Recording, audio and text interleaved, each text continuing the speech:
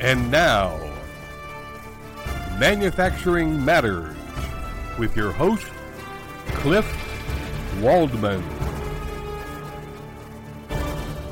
Welcome, everybody, to a new show on Manufacturing Talk Radio. I'm Cliff Waldman, and you are listening to the pilot episode of Manufacturing Matters with Cliff Waldman.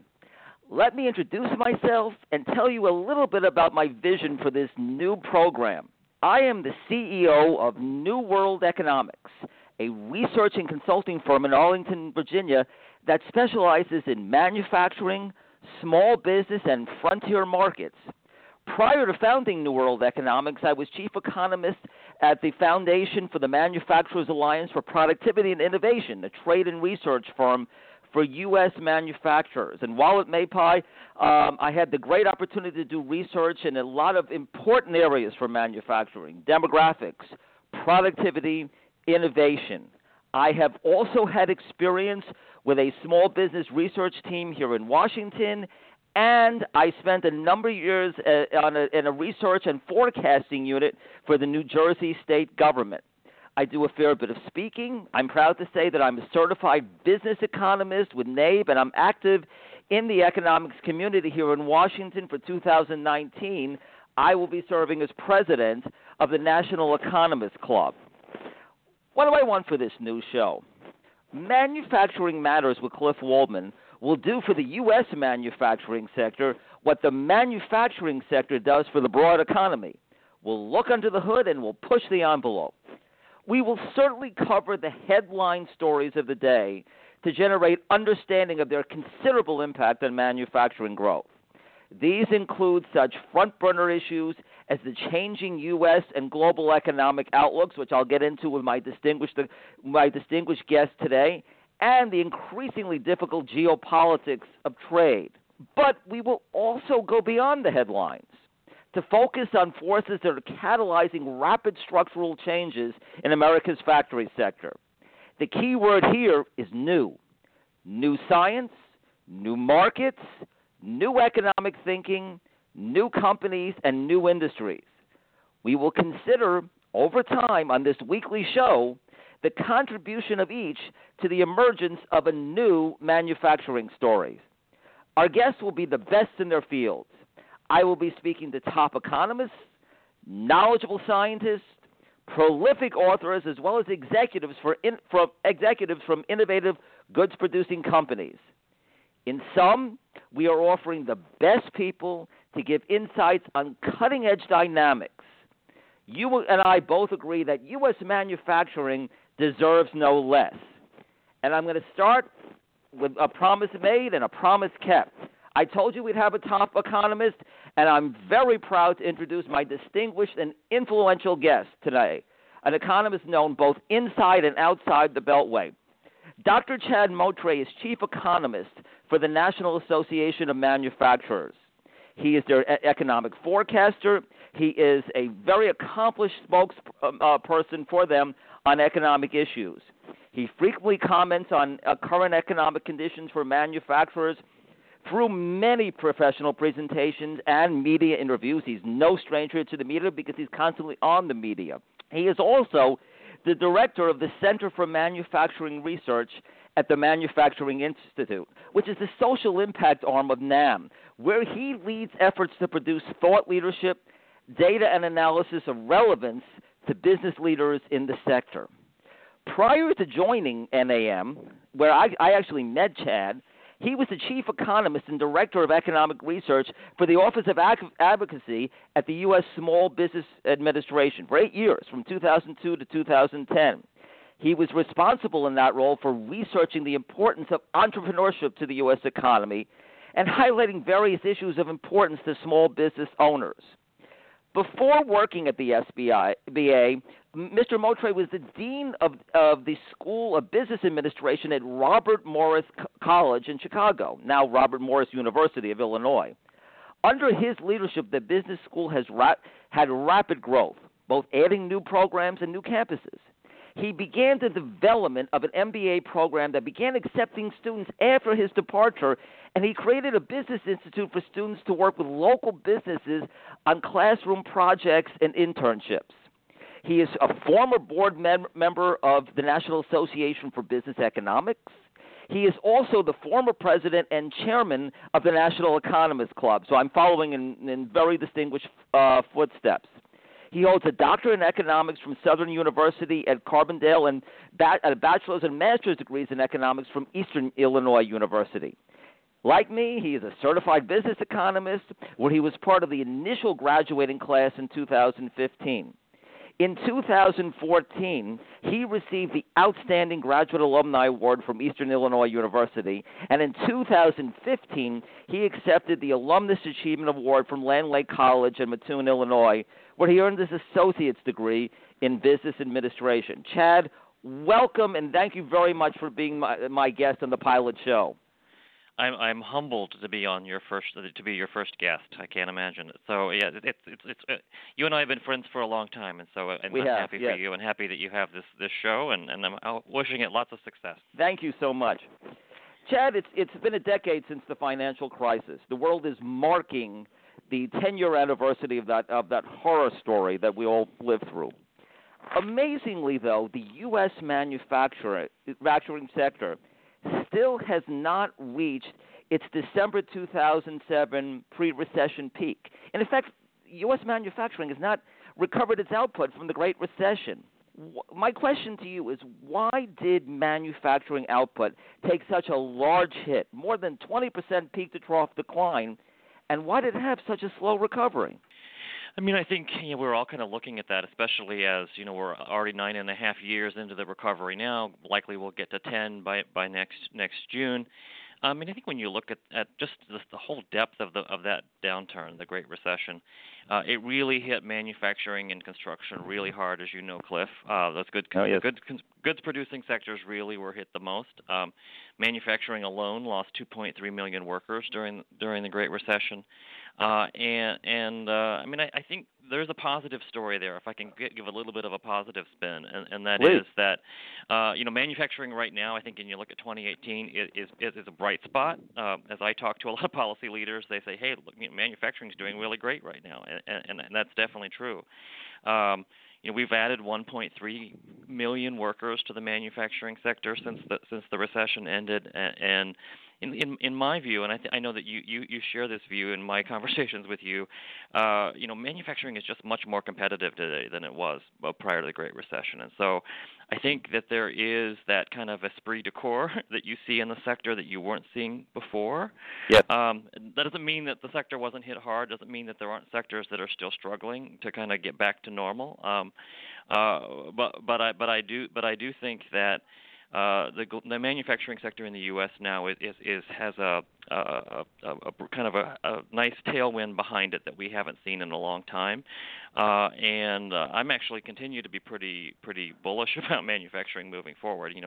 Obviously there's going to be some downside headwinds moving forward maybe, but I think in general remain pretty bullish. Can you share an output and jobs forecast for 2019? We're getting close to that year. Yeah, I mean, we've averaged around 25,000 workers per month over the last 12 months, right, which is really robust, as you know. The number one issue by far for our members is the lack of workforce, and we're going to talk about that a little bit later on, but right, that continues to be one of those issues. Before I get to 2019, I'll say that I do think we're going to get roughly 2.6% growth in GDP in the fourth quarter that we're kind of wrapping up right now, which is going to get us just around 3 or just shy of 3% growth for 2018. That's the best since 2005, right? So that's really a banner year. My forecast for next year is roughly 2.5% growth in GDP, probably 2.2% growth in manufacturing production, probably 10 to 15,000 workers per month on average for manufacturing. I don't have a recession necessarily in my forecast for 2019, although I do think that especially as we get towards the end of the year, there's still a lot of downside risks there. Well, I think the financial markets have been telling us that there are a lot of downside risks, there are a lot of concerns. what are the biggest downside risks to what seems to be an otherwise strong forecast from you? What do you worry about the most? I worry about the global environment. So I think you look around the world, you're seeing slowing growth in China, you're seeing slowing growth in Europe. I mean, in neither case are you talking about a recession necessarily, but you're definitely seeing slowing growth. I worry in particular about the emerging markets. You're seeing a number of emerging markets that are teetering on contraction right now. And so I think just when you look around the world, I think you're starting to see some signs of slowing. Still growth for right now, but some signs of slowing. Domestically, I continue to worry a lot about the housing market. Housing starts have just really been challenged over the last few months. I expect that to continue. Affordability is an issue on the construction side, but also workforce is a big issue.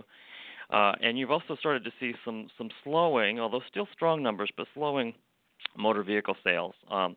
And so I think I just kind of call those red flags more than anything else. I think the Fed obviously is also looking very closely at the overall inflation and pricing pressures. We do have a really tight labor market that's going to bring about some wage pressures. I think the Fed is going to have to really thread the needle pretty delicately there to make sure that there's a soft landing there, given, and you're starting to see that conversation. I think now we're looking at 2019, which is perhaps a bit more dovish this week than we might have said 2 or 3 weeks ago for 2019. What about trade tensions? It almost seems like the entire globalization paradigm is being challenged in various ways. What's your view on that as a risk? Well, that's a huge risk. Obviously, as you know, the U.S. sells more to Canada and Mexico than the next top 10 trading partners combined, right? Yep. And so obviously the USMCA, the U.S. Canadian-Mexican trade agreement, is important, right? We hope that the president does not walk away from NAFTA, right?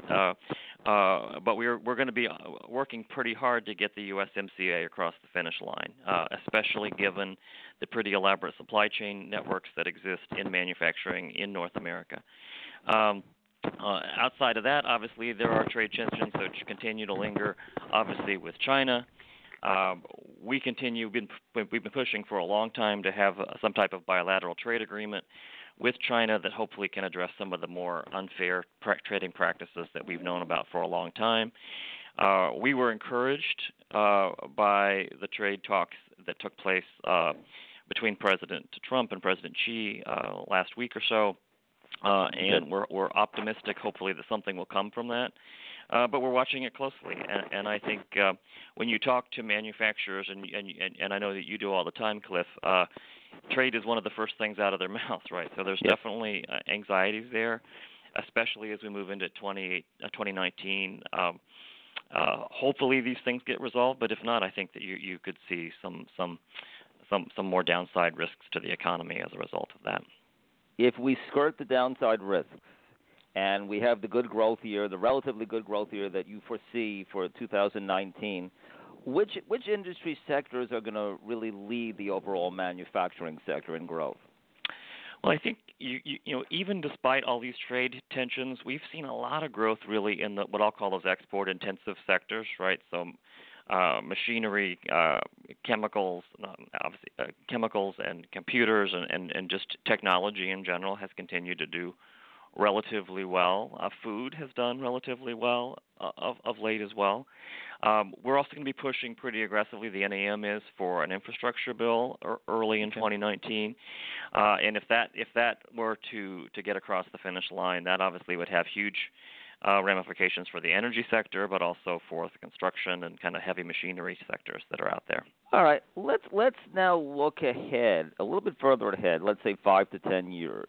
Many would say, and you can agree or disagree, that both the biggest challenge and the biggest opportunity for manufacturing in the United States is adapting to what can only be called dramatic process disruptions, most notably digitization and digitalization. Do you agree that that's the biggest opportunity and biggest challenge? I agree with both of those comments. I think the technology is radically changing the way we think about manufacturing, and as you note, 5 to 10 years from now, we might not recognize it, right? It's changing the way that manufacturers innovate. Just to kind of tell a little bit of a story here, the very first 3D printer I ever saw was at Snap-on Tools in Wisconsin.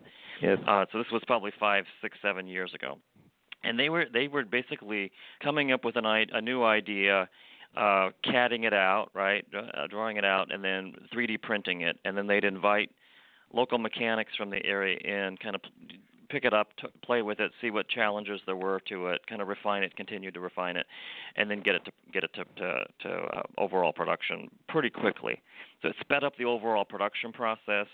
Just think with 3D printing, for instance, you won't have to have as much inventory on hand. So it changes the way you operate as well.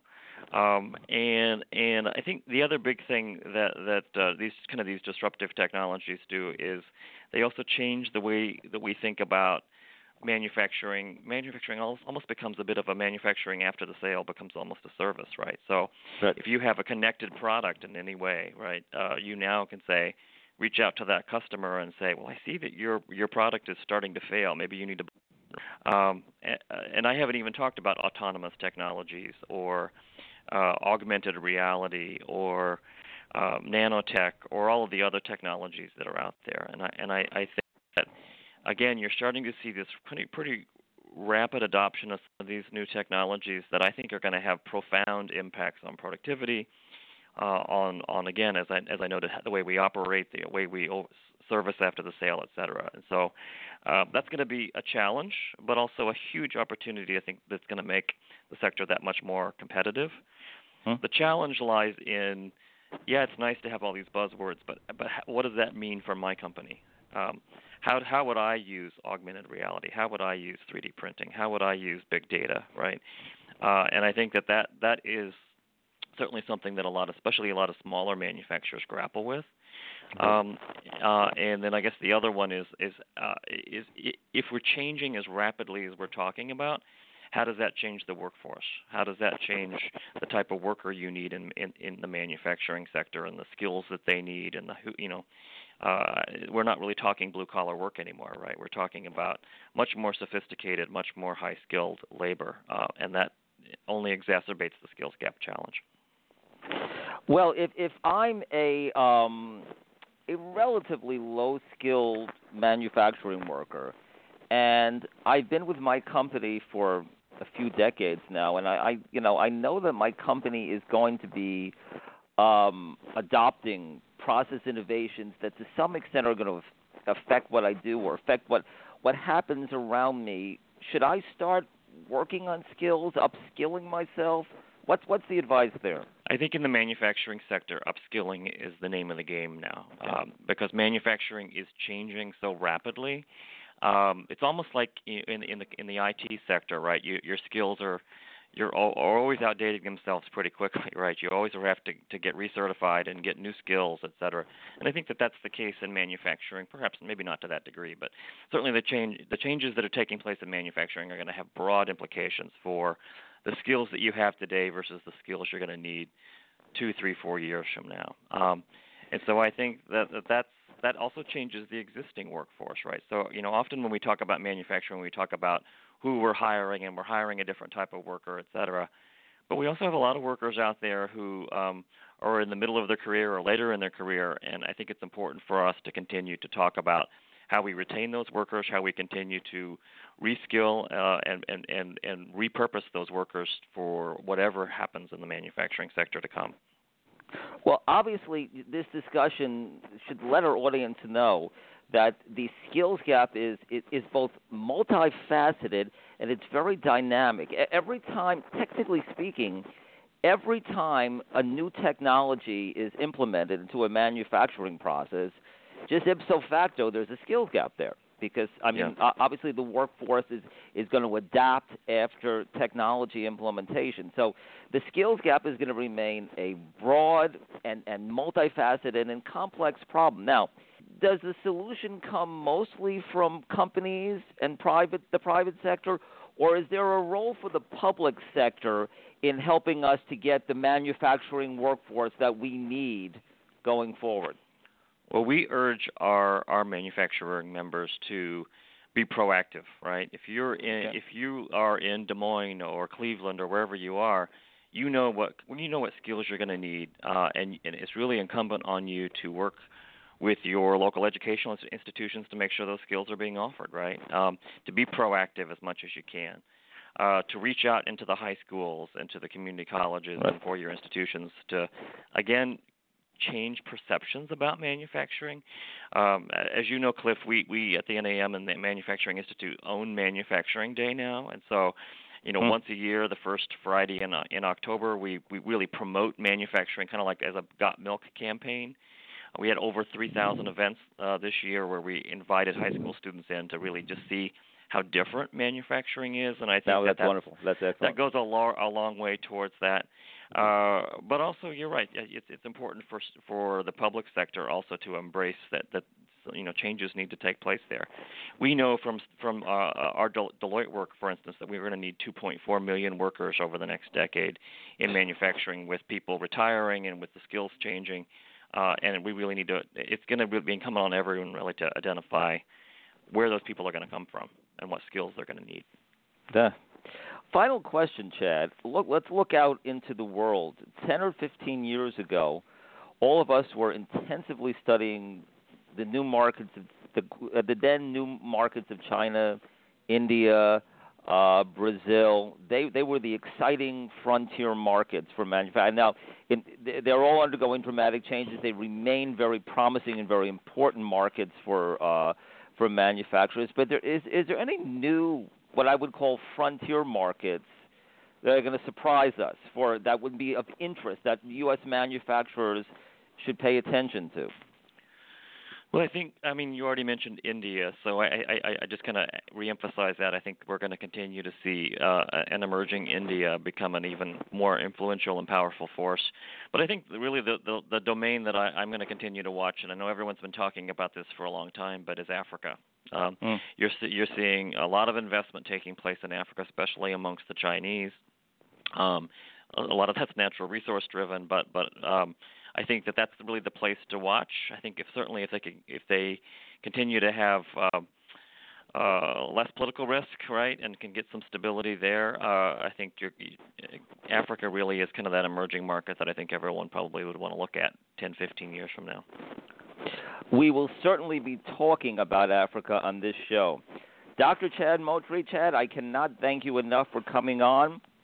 We started with a top economist, and you've given us a great thrust for our new show. Thank you very much. Thank you, and good luck. Thank you. Ladies and gentlemen, listening to Dr. Moultrie, you know that there are so many issues for us to discuss. I wanted him to start off by discussing the general 30,000-foot forecast for manufacturing, because as we all follow the financial markets, and we know that these are tumultuous days, and very few people have that ability to cut through the volatility and look at how it's affecting manufacturing like Chad does. But at the same time that manufacturers are dealing with the rough and tumble of the short-term forecast, they are challenged by technology. They are challenged by new science. They are challenged by new markets. They are challenged by changes in entrepreneurship. That they are challenged by public policies in the U.S. and around the world, some good, some not so good. It's going to be my purpose on this show to illuminate some of these issues, and I'm proud to say that we're going to have many, many wonderful guests. For now, I'm going to sign off very proudly on this pilot episode. I want to remind you that this is Cliff Waldman, that manufacturing matters, and I look forward to hearing from you and having you listen to my show the next time.